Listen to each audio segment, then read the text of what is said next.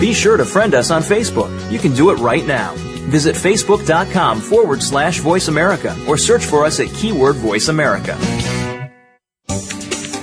The following program is being brought to you on the Voice America Business Channel. For more information about our network and to check our additional show hosts and topics of interest, please visit voiceamericabusiness.com. The Voice America Talk Radio Network is the worldwide leader in live Internet talk radio. Visit voiceamerica.com. The views and ideas expressed on the following program are strictly those of the host or guests and do not necessarily reflect the views and ideas held by the Voice America Talk Radio Network, its staff, and management.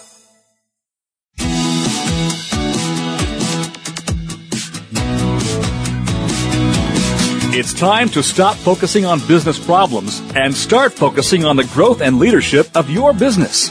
Welcome to The Business Edge with your host, Marcia Zeidel.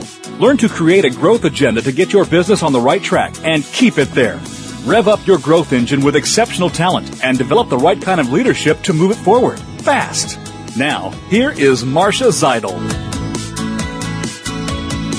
Welcome to The Business Edge, giving practical advice to entrepreneurs and business leaders on how to take your company, firm, or practice to that next level with less stress and more success. In other words, how to take the growing pains out of growth. I'm Marcia Zeidel, your Smart Moves coach, getting you on the right track and making sure you don't get sidetracked in your drive for high performance and profitability. Today's program is leveraging your business culture. You will discover what is culture and why it's so important to the growth of a business, also the inside scoop on how culture works, and finally the connection between culture and leadership. My guest today is my dear friend, Dr. Ann Ferrante, who is an educator, executive coach, and culture expert. An expertise she acquired through extensive personal, professional, and academic experience. During her corporate career as an internal organization development consultant for AT&T and Lucent Technologies, Ann designed and implemented leadership and employee development programs to support corporate-wide change management initiatives. While living and working abroad in Europe, the Middle East, and India, Ann gained first-hand knowledge of global workforces and cross-cultural management, which later became a central theme in her academic research and teaching. Dr. Ferrante led the Global Leadership Executive MBA program at the University of Texas at Dallas prior to joining the Kogod School of Business at American University, where she is currently Director of Graduate Programs. Welcome, Ann. It's good to have you. Yes, I'm delighted to be here today, and welcome to all of our listeners as well. As Marcia has mentioned, culture has been a very integrated part of my life for many years, and as a business leader and working professional, it probably has been of yours too, and I think we'll see that as we go through, what culture is and how it's going to work in your business. Well, I'd like to start out with a quote I recently heard. That I think is relevant to today. It is, culture is a little like dropping an Alka-Seltzer into a glass. You don't see it, but somehow it does something. And I think we all can agree that culture certainly does something within an organization. So let's begin, Ann. What do you mean by culture? I understand there are multiple definitions. Absolutely. Culture is one of those concepts that has a lot of definitions. And I think I read somewhere that somebody researched and found over 245 definitions of culture. That probably tells us already, we're in trouble here. But culture is something tough to describe. It's one of those all-inclusive yet elusive phenomenon. But the good news is that you know it when you see it, and more importantly, you feel it when you feel it. As we're going to talk about it today in the organizational context, and I'll probably be using organizational, corporate, or business culture terms sort of interchangeably today in our conversation, is that it really is, at very simply, an organizational culture is really the way the business operates. If we look at sort of the, technical definition, culture is a composite. It's a composite of the collective sets of values, beliefs, and assumptions that a particular unit of people holds. So if it's your organization, it's that set of collective values, beliefs, and assumptions that the folks in your organization hold that guides their behavior. And your organization culture, by extension of that, really defines who are the relevant employees, your customers, your suppliers, your competitors, and how your business interacts with all of those. So the good news is that culture gets manifested in a lot of ways, and we can observe it. Well, that's interesting. I sometimes use this analogy, which is, let's say, I just landed in a spaceship from Mars. I've landed here in corporate America. And, there is no such thing as culture on Mars. And so I know nothing about it. It's just a strange entity. So as I go about my day looking at businesses and people who work in businesses, how would I observe a business culture? What would I be looking at? Okay, just like you landed from Mars, there's some things you're going to see right away, and there's some things you're just going to have to infer. So when we observe culture, we actually look at it in two ways, or two types. One is the visible, what we can actually see right in front of us, and the other is the invisible, what we don't see but we actually observe by feeling and sensing. I think probably an easy way to understand what I mean by those two concepts and how they play out is to use the metaphor of an iceberg. Let's think of the Titanic for a minute. When the captain first noticed the iceberg, he kind of saw only the top and says, I think we gotta steer this boat. But what he really didn't realize was how large the iceberg was underneath, because most of the iceberg was hidden under the surface. So the largest part was invisible, yet as we all know, it was quite profound and made a huge impact. So if we use this analogy of the iceberg in a business culture sense, the top of the iceberg, the stuff that we can see, or the explicit aspects, are those that are things like we would see when we walked into maybe the place where the company has its business, its logo, any symbols that they're using in their advertising, perhaps any pictures of company heroes or the founding fathers. Those sorts of symbols tell us what's important to the company, what they want to be known for, or something about their heritage and their sources of pride. Other things we might observe is if we walk into a company, how is their space being used? Is it open? Is it closed? Give us some indicators if it's very open, that conversations are flowing freely and probably encouraged. If there's a lot of closed doors and corridors, that are narrow and everybody's behind those doors, it might indicate that people work more privately. Mm-hmm. Dress could be another one of these observers. In fact, I remember a story a friend of mine told me about a fairly new employee that had just been there a couple of weeks that started with a very well-known company and that did a lot of business with the military and other Fortune 500s. And he was a manager level. He wasn't a lowly worker. He was quite high in the management, in fact. And after about 2 weeks at work, he was called into the manager's office, and he was told that a pair of Stuart Weitzman shoes were waiting for him at Nordstrom. Now, this guy really knew that he had to dress well for the company. He had a suit and a tie and all that stuff. But what he really missed was the fact that this company valued expensive clothing and brands that could signal something to the outside world. So this company ascribed to a very formal culture that used status symbols to portray who they were. That's a really great example of the visible part of culture. But can we move on to the explicit part, the things that are not as easy to notice? Okay, so yes, the stuff that probably you won't be able to see either by dress or by space or by logos would be the stuff that's under the surface, the iceberg that we talked about. And things like that would be, how is the company organized in terms of its hierarchy? Is it very bureaucratic, or is it more loosely organized? Is the company, so how do they, for example, that the structure, I would say, would govern then a lot of the decision making and management styles of the company, and you would not necessarily know that from the beginning.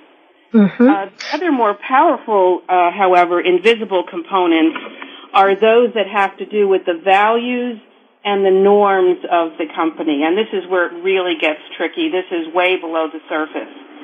So values tell us, what's important to people in the organization. And if people feel something is important, they're going to believe there's a right way to do things and a right way to treat employees, a right way to treat customers, and probably other things that are not so important to them.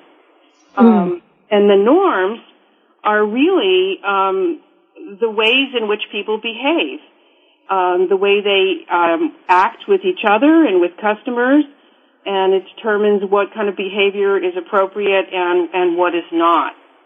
Mm-hmm. Well, I agree that the visible part is real easy to notice, but that it's the invisible that is the challenging part. And in coaching, especially with executives taking a position in a new company or even a new division, what is going to make or break their career is the understanding of the culture that they're moving into. So I think we're going to be talking more about that invisible part. But now I'd like to move on to, now that you define culture, what are the benefits of a business culture? I mean, why is it important? Well, we've seen in the research over and over again that a strong, positive organizational culture really benefits an organization and its members. First of all, it establishes an identity and a sense of belonging for people. People like to feel pride and let others know where they work. So if you have a very strong, positive organizational culture, people will feel they belong to that. So it's a sense of identity. For business productivity and for achieving objectives, the organizational culture helps align the behaviors, and it also helps strengthen employee commitment toward your objectives. So your culture can serve as a controlling and organizing mechanism for the organization. Decision making, if you have a culture and everybody knows what it is, what you value, how you treat people, it makes for a framework or a rationale by which decisions make sense and by which people can take action. So it provides this context of what's important and what's stressed so that people can use that as a basis for decision making. It also can determine some aspects about your structure and reporting relationships and the extent to which people are allowed to make input, suggest new ideas, or express themselves personally. Mm-hmm. So an organizational culture really affects all of your employee, the factors about your employees and your leadership that you want to have completely aligned to your strategic direction. Well, I think that's so important because you can have a strategy, but how do you implement that strategy, and how do you get it down to the let's say the front line? So culture plays a very important part, as you described. There are 5 things that you said that were very important, including, and I like to focus on, establish an identity, a sense of belonging. People come to work, and yes, they come for a paycheck, but they come for something more. And some of the organizations I've worked with, you can see that sense of pride. It didn't matter how much they were making, there was that sense of pride. So I think that is a really important part of culture.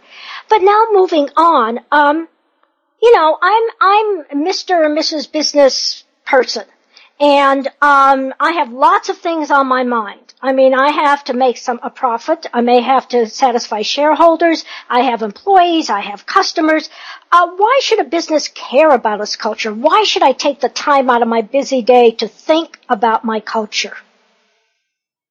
That's a really good question, because I know if we're busy watching the store and paying attention and making sure the trains are all running on time, we oftentimes don't have time to think strategically.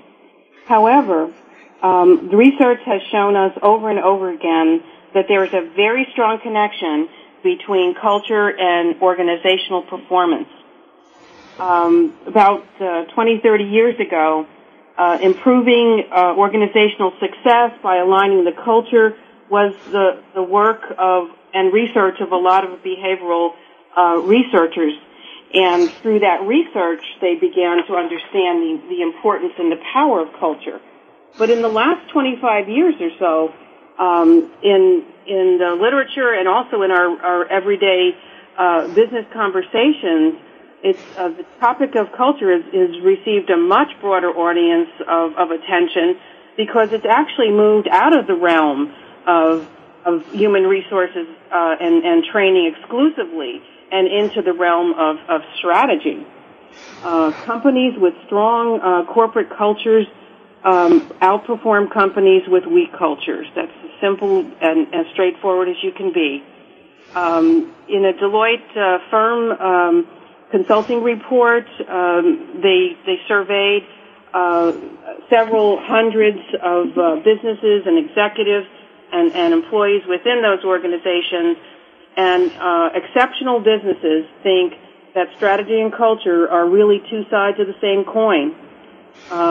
Executives, almost all executives, 98% and 88% of employees believe that workplace culture is important to business success. In fact, as I was preparing to our conversation today, I happened to run across a catchy little title in an article for small business that says, in business, culture eats strategy for breakfast. So I was very amused by that headline, because I've been working in culture for many, many years, and I said to myself, well, I guess it's finally come of age. Yes, I've also seen that article, and it made me chuckle as well. Now that you've given us the generalities about culture, I'm sure our audience would like to know some examples of high-performing companies, especially I think you have some that they know and can identify with. So what are some companies that have a strong culture? Okay, most people can really recognize a lot of top companies because we hear about them on the news or we read about them in best places to work, and they all have some kind of a strong link between their culture and the fact that they are considered high performance in one dimension or another. Let's take, for example, the Fortune 500 companies that have been around for a really long time. The two to come to my mind are IBM and General Electric, and both of them are known and respected globally for their excellence and their financial performance.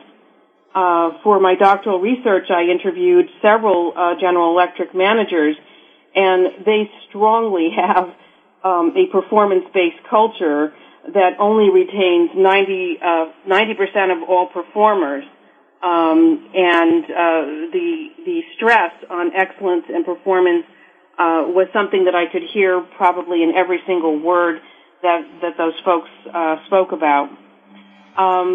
If you look at Silicon Valley, a lot of high-tech companies, ones that we all know, and we see almost every day in the news, Apple and Google, they're known and respected globally for their innovation.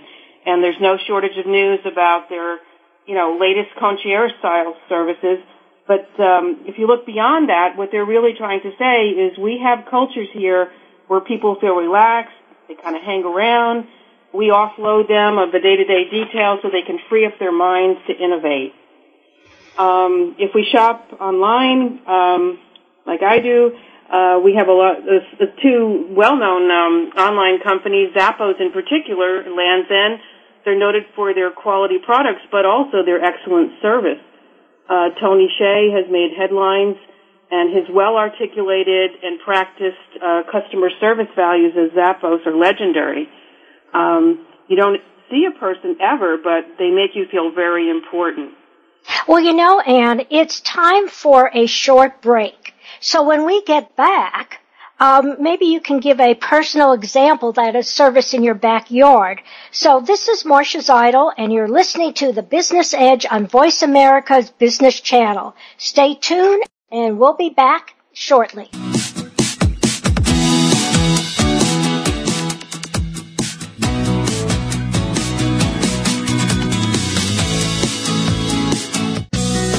Be sure to friend us on Facebook. You can do it right now. Visit Facebook.com/Voice America or search for us at keyword Voice America. Is your business model robust enough? In today's ever-changing business environment, people are working to transform themselves, their futures, and their business. Tune in to Business Reinvention with your host, Nancy Lynn. To stay ahead of the game in business, you have to constantly reinvent yourself and your organization. With Nancy's experience and that of her guest experts, you'll learn from stories of inspiration, innovation, and forward thinking. Listen for Business Reinvention, live every Monday at 4 p.m. Pacific Time, 7 p.m. Eastern Time, on the Voice America Business Channel. Social media is growing at an astounding rate. In just virtually 5 short years, we have seen YouTube, Facebook, LinkedIn, and Twitter take the world by storm. How do you effectively make social media work for you? Tune in to The Social Universe with host Kurt Wilhelm.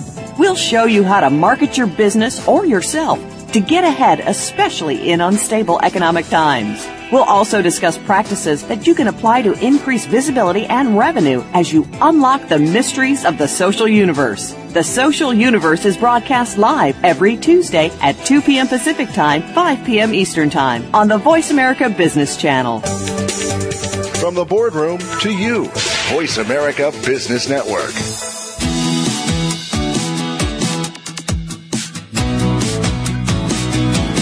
You are tuned into The Business Edge with Marcia Zeidel. To reach Marcia or her guests on today's show, please call 1-866-472-5790. That's 1-866-472-5790. You can also send us an email to marcia@smartmovescoach.com. Now, back to The Business Edge. Well, we're back with Dr. Ann Ferrante, corporate culture expert, and we're talking about leveraging your business culture. We have talked about what is culture, why is it important, how do you see it, and we were looking at some high-performing companies such as Google and Zappa, but let's take it to our own backyard, because all of us have companies that we do business with that have a great culture. They may not be known beyond our region or our city. So, Ann, give me an example, something that you recently experienced. Yes, I actually had a service right in my own backyard. I was recently an outpatient for some surgery at Georgetown Medical Center here in Washington, D.C., and what stood out about my experience in that hospital setting was not so much the attention that was given to me, which was excellent, but also was the attention that was given to my husband who accompanied me.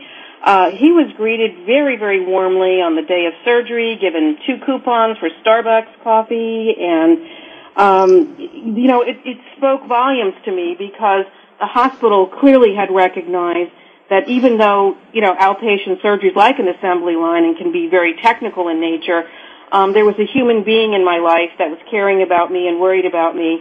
And so it signaled to me that they really built a very holistic culture about understanding the patient and the patient as a whole person.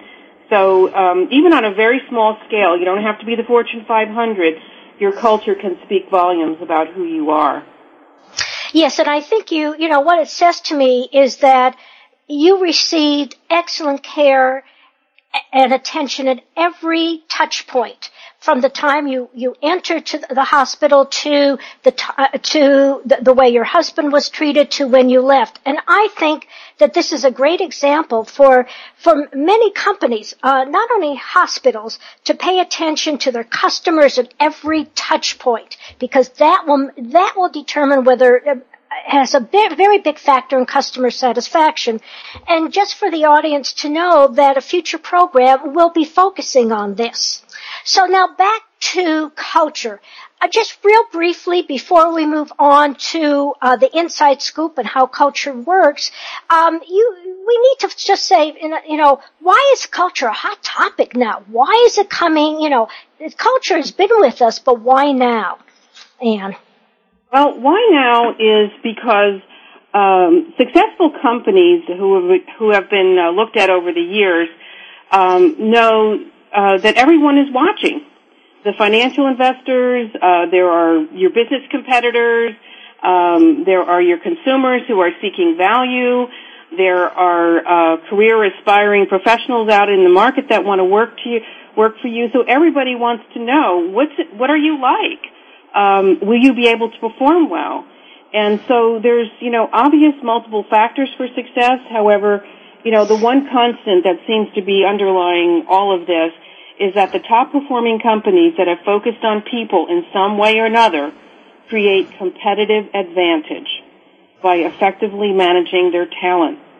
Companies that can tap into the human talent and harness it with a positive culture have been known to be more innovative, they achieve better financial performance, they enjoy stronger customer brand loyalty, and they become attractive places to work. And that people attraction is really important today. We hear a lot about talent and the importance of human talent, and culture creates a very sustainable process for excellence. People who share values together, they work better. And when they work better, they achieve more. And when people identify and love working for their company, they tend to work harder and produce more. And companies get the value of both the enhanced productivity, but they also gain a great reputation that enables them to attract talent. So these high-performing companies really, really believe in the saying, people are our most important assets. And that unfolds in how they work together, and that is what the culture is really about. So now let's move on to what you call the inside scoop. How does culture really work? Because we've been talking about it, but let's look at it and so that our audience could get examples of how they can make culture work in their organization. So it seems like culture is like a secret sauce. What do you mean by that, Anne? Yes. I've heard the name secret sauce too, and I like that because it's very catchy. Every organization has a mix of factors, but we all pretty much do the same thing, right? We've got a product or a service. We have suppliers. We have the whole thing. Every component is just about a look-alike. And so if you use the food analogy, some companies are like a stew, a little chunky here and there. Others are like a soup and really smooth. Others are like a colorful salad. But it's all food in the end, and some are special, and some get noted for their culture or their secret sauce. When a culture is unique and distinctive and cannot be easily duplicated, it can set your business apart. And in that sense, it becomes strategic. Well, can you give me 2 examples of culture? I think that's where you're going. What might be 2 examples of it? Okay, well, 2 examples of culture. Let's go back to Google because we did talk about that before a little bit about its unique culture. Google uses its culture almost as a magnet to attract the talent that it wants. We know that the Google culture, everybody thinks of it as the sushi bars or the nap stations that the company has, but it really goes beyond that. Their culture embodies what the company stands for, and their values are clear. They really define their work culture through the work style and the relationships that people can build with each other. to innovate, to collaborate, and therefore they need open, unstructured work environments. So their culture then, for them, is a magnet to attract people whose values and styles meet theirs. And not everybody wants to work there, but those whose values match, they really want to work there. So in terms of Google, they use their culture as their employment brand. Okay. And I think you have another example which is very different than Google, right?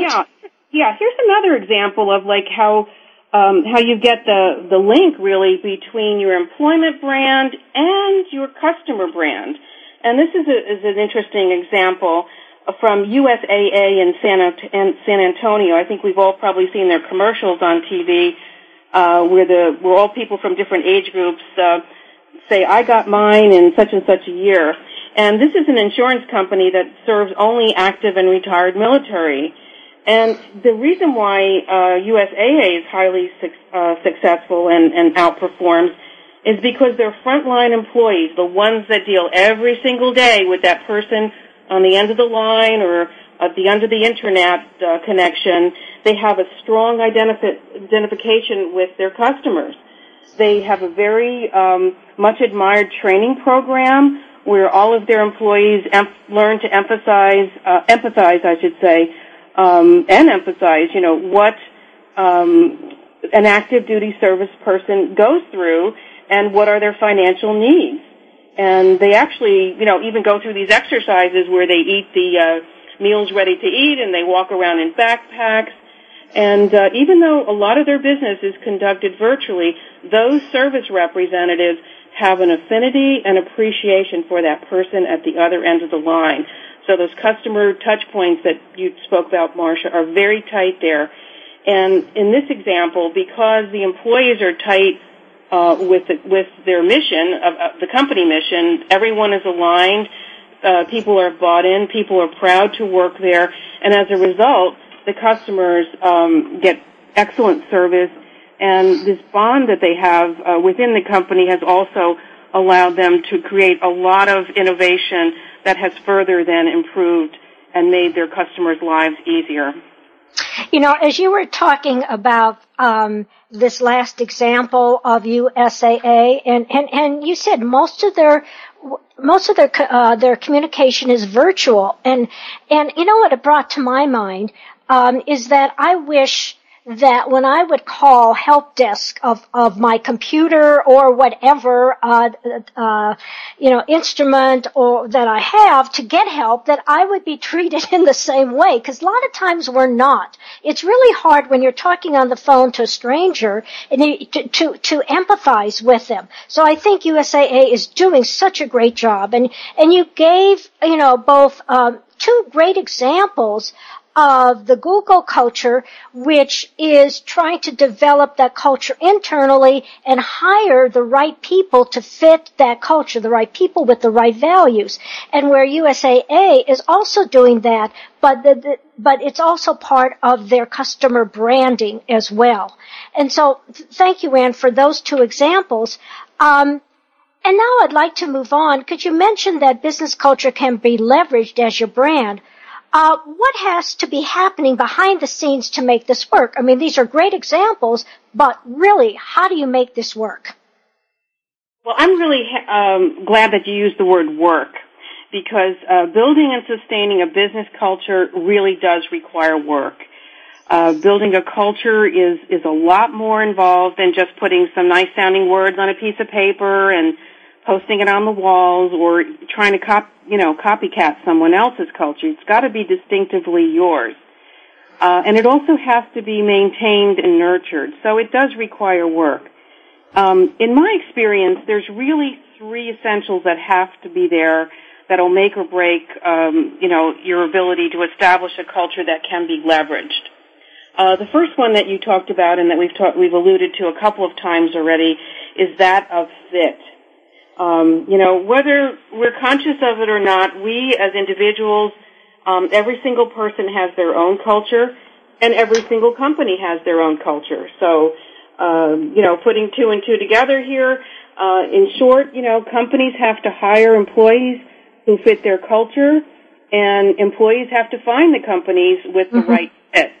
So this organizational fit is a really huge factor. In fact, I recently read an article. Actually, the title was called "Organizational Culture, Values, and Fit in the Workplace: Choosing the Right Job." And again, this article was based on research that says that one of the most critically important factors in choosing a right job is fit. And that means the extent to which your personal values match the culture of the organization. And why is that important? Well, because when we first started talking about culture, the values of the organization get expressed in the management practices, and therefore it's going to affect every single person, basically on a daily basis. And all of the other processes that are derived from the culture are touch points that touch the employee every single day. Anything from decision making to the strategy to how the people treat the customers, all of these things are flow from cultural values. Mm-hmm. So, it will infuse basically all of the employee experience in the organization and even the way you perform your work. So, the downside of it is if you don't have a good match between your values and the way you like to work and what's important to you and what the organization culture is and how they do things, it can have a lot of implication for your own quality of work life and satisfaction. Mm-hmm. Well, I wanted to add something because also the coaching I do is that I do work with professionals and managers, and they are really good. They're technically good at what they do. And then they get hired into a company or a position where it's not a good match. Their values and their style of work does not match what the position or what that department is looking for. And, an example was that, in Dallas, Southwest Airlines has this wonderful reputation, and it really does a superb job of attracting and hiring the right fit. And I remember coaching someone, and he was hired away from another company, and it was in one of the departments, and it didn't work. And he was let go. And I know he came to me and he said, "How could that happen? I mean, Southwest Airlines is this wonderful company." And we really looked at that it wasn't a good fit. And he had to find an organization that was a better fit for him. I'm just surprised that Southwest Airlines didn't see that ahead of time. So you've also talked about, where would you like to go now? Would you like to, to talk a little more about fit, or would you like to go on to alignment? Yes, let me just say a few words, about how do you detect that? It is very, very hard to detect the organizational culture when you're first interviewing for a job, right? Because when you're interviewing, you want to put your best foot forward. You want the job. There's things that sound really great about it. So we tend to, put our best foot forward, and maybe we're not listening as clearly as we need to listen. And also the other thing is, just like we talked about underneath the iceberg, a lot of these values get socialized within the organization over time, and so it's really hard to see them if you're just there for a very short while. But they are very, very powerful values, and there are ways to learn how to ask the right questions when you're interviewing, but whether you're the employer or the employee that's looking for a job, to try to test out sort of behavioral situations. How would you approach this? How would you behave in these situations? And that tends to tease out from people's answers their values and why do we want to know all this and this organizational fit? That's because we need to align it, right? Mm-hmm. Mm-hmm. The fact, once we've got the fit, that's great, but now we need to figure out what happens next. And so you know what, Ann? I'm wondering if you can just hold your thought for a second, because I'd like to move on to alignment. But first, it's time for a short break. This is Marcia Zeidel, and you're listening to The Business Edge on Voice America's Business Channel. When we return, Dr. Ferrante will continue with the second and third important factors of culture, and then we'll move on to the leadership connection. So stay tuned, and we'll be back shortly.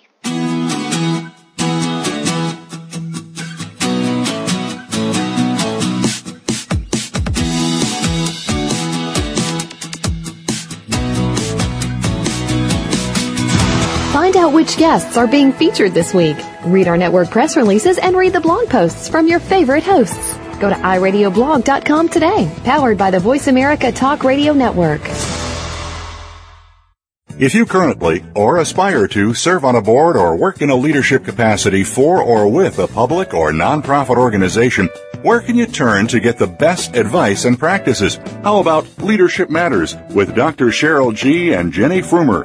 Our program discusses challenges facing both public and nonprofit leaders. Don't miss these practical solutions and tips to enhance your leadership style and effectiveness. Leadership Matters with Dr. Cheryl G. and Jenny Frumer airs live Wednesdays at 2 p.m. Pacific, 5 p.m. Eastern on the Voice America Business Channel.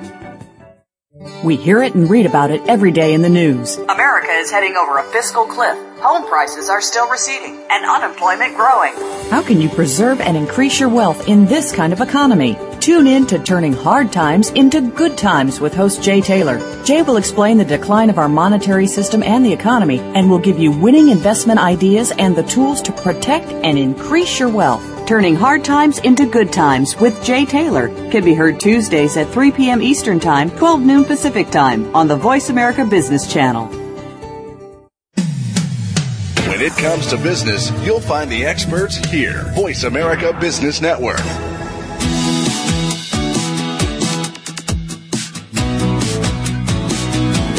You are tuned into The Business Edge with Marcia Zeidel. To reach Marcia or her guests on today's show, please call 1-866-472-5790. That's 1-866-472-5790. You can also send us an email to marcia@smartmovescoach.com. Now, back to The Business Edge. Welcome back. I'm here with Dr. Ann Ferrante, corporate culture expert. And when we left, she was talking about what makes or break establishing a culture. And we gave some really good examples of fit. And now we're moving on to alignment and then leadership. So, Ann, tell me more about alignment. Yes, well, alignment actually becomes the next logical thing that happens once an employee, hopefully with a good fit, joins the company. So, what is alignment? Why is it important to culture? Well, first of all, the definition. Alignment is a condition in which everyone in the organization has a commonality, the key word here, commonality of purpose, a shared vision, and an understanding of how their personal role is going to support the overall strategy. So there's some very powerful words in there, the commonality of purpose and the understanding of personal roles. So when an organization is aligned, then and people feel empowered, they can innovate, they're more apt to take risks because they know what they're doing and why they're doing and how it all fits in. So encouraging and empowering individuals to take initiative in an unaligned organization, one that doesn't have good alignment, actually can lead to chaos. And I've heard people express that as equivalent to taking a group of puppy dogs out for a walk without a leash. So, alignment is important to keep organization and keep focus. Alignment, how do you achieve it, is actually a two-part process. The first part is that the organization's strategic objectives have to be clearly communicated in ways that everybody can connect with it. They can understand the direction and the purpose of the organization. And then more specifically, individuals or teams, if you're doing team stuff, you need objectives that align with your strategy. And most important here, and I just read an article from Harvard Business Review about this, is that there needs to be measurement and rewards associated when the objectives are achieved. So it has to be a flow-through of everything, clarity of the mission, the strategic direction, how the individual fits in, and then measuring and rewarding when those particular goals and objectives are achieved. In fact, the article was titled "The Fastest Way to Demotivate People is to Have Misalignments of Rewards and Recognition." So your whole system sort of has to shape up for the common goal. Right. It's the common problem of satisfy the customer, but get them off the line quickly, or satisfy the customer, but we can't give them a rebate, or whatever it is. That is misalignment. And so the person who is trying to deal with this is hearing mixed messages. So I think, as you said, alignment is so important, starting with the mission and the shared direction, and reverberating down to the shop floor, as they say, or the frontline employees. So now that we've talked about fit and alignment, let's focus on the last thing, which is leadership, which is my love. Tell me about leadership and culture. Well, leadership is actually the glue, really, that's going to hold a lot of these things together, right? And I'd like to borrow an observation from really the godfather of organizational culture, Edgar Schein. He says that, organizational culture is a social construct, and it's created and it's changed through conversation.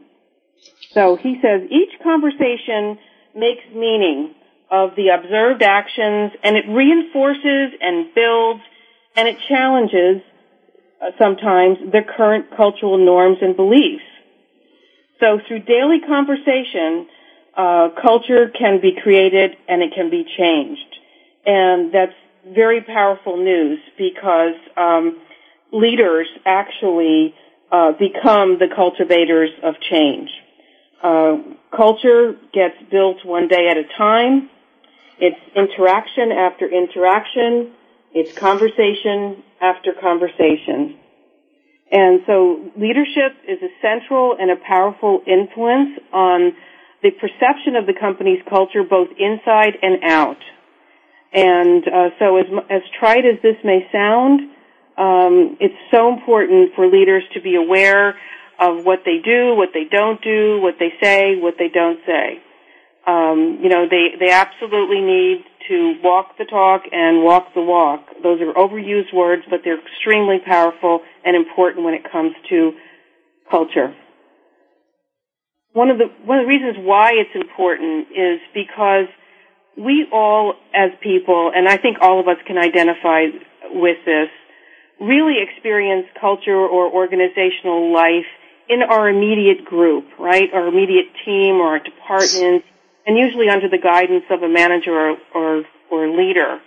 And although the company might have an overarching corporate culture, sometimes the issue of subculture can also exist in an organization, and there the role of the leader becomes absolutely critical. And so, can you tell me a little more about that?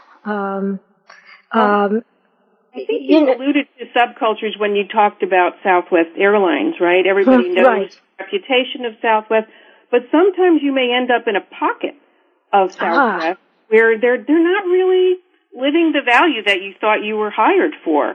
So subcultures can sometimes form around functional disciplines, like say the accounting department or the human resource department or a particular function, or more likely than not, this is the tricky part, they can form around strong personalities or very powerful people within the organization. And when these subcultures are strong, to the positive or the negative, they dramatically affect the way either the employee fits with it or how well they identify with it. So basically at the end of the day, the small group of analysis is where employees tend to define and identify with the culture. And it's in these small groups that leaders can exert the most influence. Well, it's like if you go into a big company and you go to one division, as I've seen, and one department, and then you go into a different department or a different division, it's like sometimes night and day. And I think that people don't understand that, especially if they come from a culture where even within the company where it's warm and fuzzy and they have a lot of freedom, and then they go into another department or business unit where it's run much more structured. And that's where some of these problems come in. One of the things that as you talked about the leadership role, I've seen it, I think of it as the leader is like a director of a play. The leader sets the stage, gives the cues, but really, and therefore, and maybe is not and impacts the performance and the performers.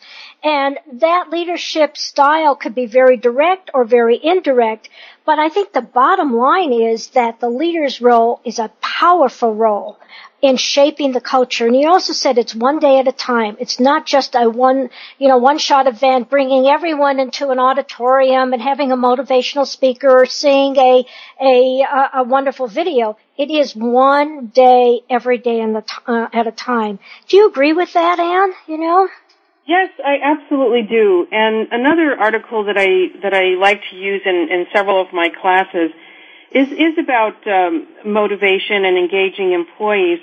And one of the key messages there is surveys have been done and research has been done, and it finds out that employees know that a lot of what gets posted on the wall about the way things should be in the company or the ideal don't always work that way, and there is subcultures and all of this. But as I said before, the unit analysis and the leader is what is most important.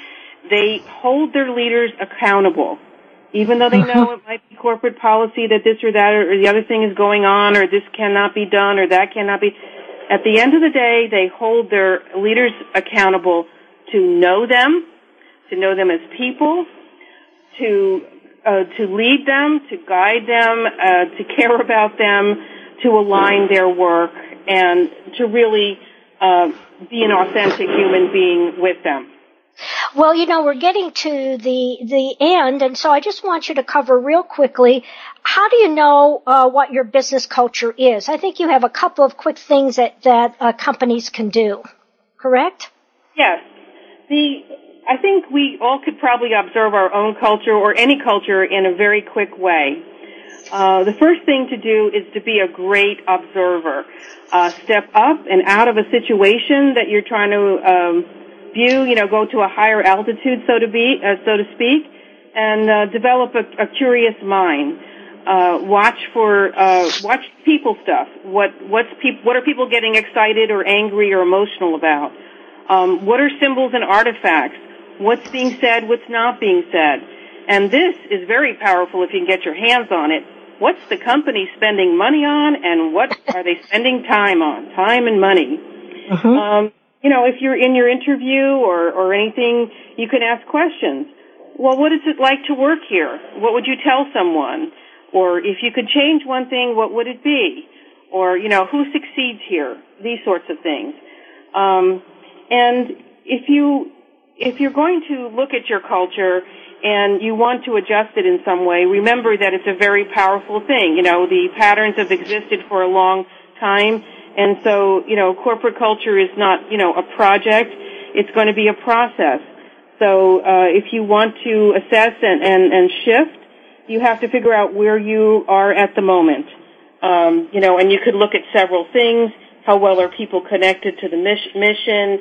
What are the leadership and management styles that get rewarded in your organization? What kind of language do you use to talk to each other? And the dynamics that people have, your traditions, all of these sorts of things. You can look at all of these dimensions. Then you figure out what you want to change, but remember always that you have to start with values, and that authenticity is the key, and that culture is going to flow from values. Well, I think this is a good point to end, because you've given us such a great overview and things that about culture. And I'd love to have you back so we can talk some more about how to really make it work, how to give business people the ideas and the practical steps to do this. So thank you so much, Anne, for leveraging your business culture. And now it's time for Marsha's musing, some quotes about culture from people who've been there. And I just want to give you 3 quotes. The only thing of real importance that leaders do is to create and manage a culture. Exactly what we were talking about. Too many leaders are focused on the quarterly earnings. They need to be focused on culture. Second quote, if you do not manage culture, it manages you. And you may not even be aware of the extent of that is happening. I think a lot of business leaders and entrepreneurs may not be aware of their culture, or they think they have one culture and it really isn't. And then the third quote is, in most organization change efforts, it's much easier to draw on the strengths of the culture than to overcome the constant constraints by changing the culture. In other words, go with your strengths. What are your strengths? Every company has a strength. What are the strengths of your talents that you bring in, and how do you leverage them? Because that is what is really going to help you grow your company. So we have talked about leveraging your corporate culture. Let me give you next week's topic. It is the 5 deadly sales mistakes business people make. Whether you are a business person who needs to get your message across or a salesperson who needs to close large, complex sales, Nancy Kramer is our guest, and her 5 sales solutions will give you simple things that you can change today to be more effective now. It's not something for the future, but what can you do right now to be better at sales? Nancy, so that's for next week, and I'd like to close with thank you everyone for listening. This is Marsha Zeidel, CEO of Leaders at All Levels, Smart Move coach and speaker, who works with companies, professional practices, and business leaders on the move. They want to move up to the next level, ahead of their competition, into new areas, over and around obstacles, towards having staying power to be alive and well today and tomorrow. Remember, keep moving every day towards your goals. See you next week.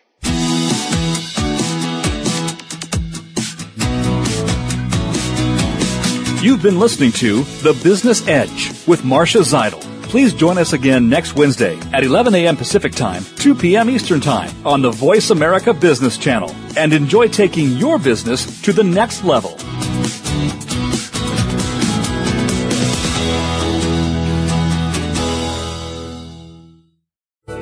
Thanks again for listening to the preceding program, brought to you on the Voice America Business Channel. For more information about our network and to check out additional show hosts and topics of interest, please visit voiceamericabusiness.com.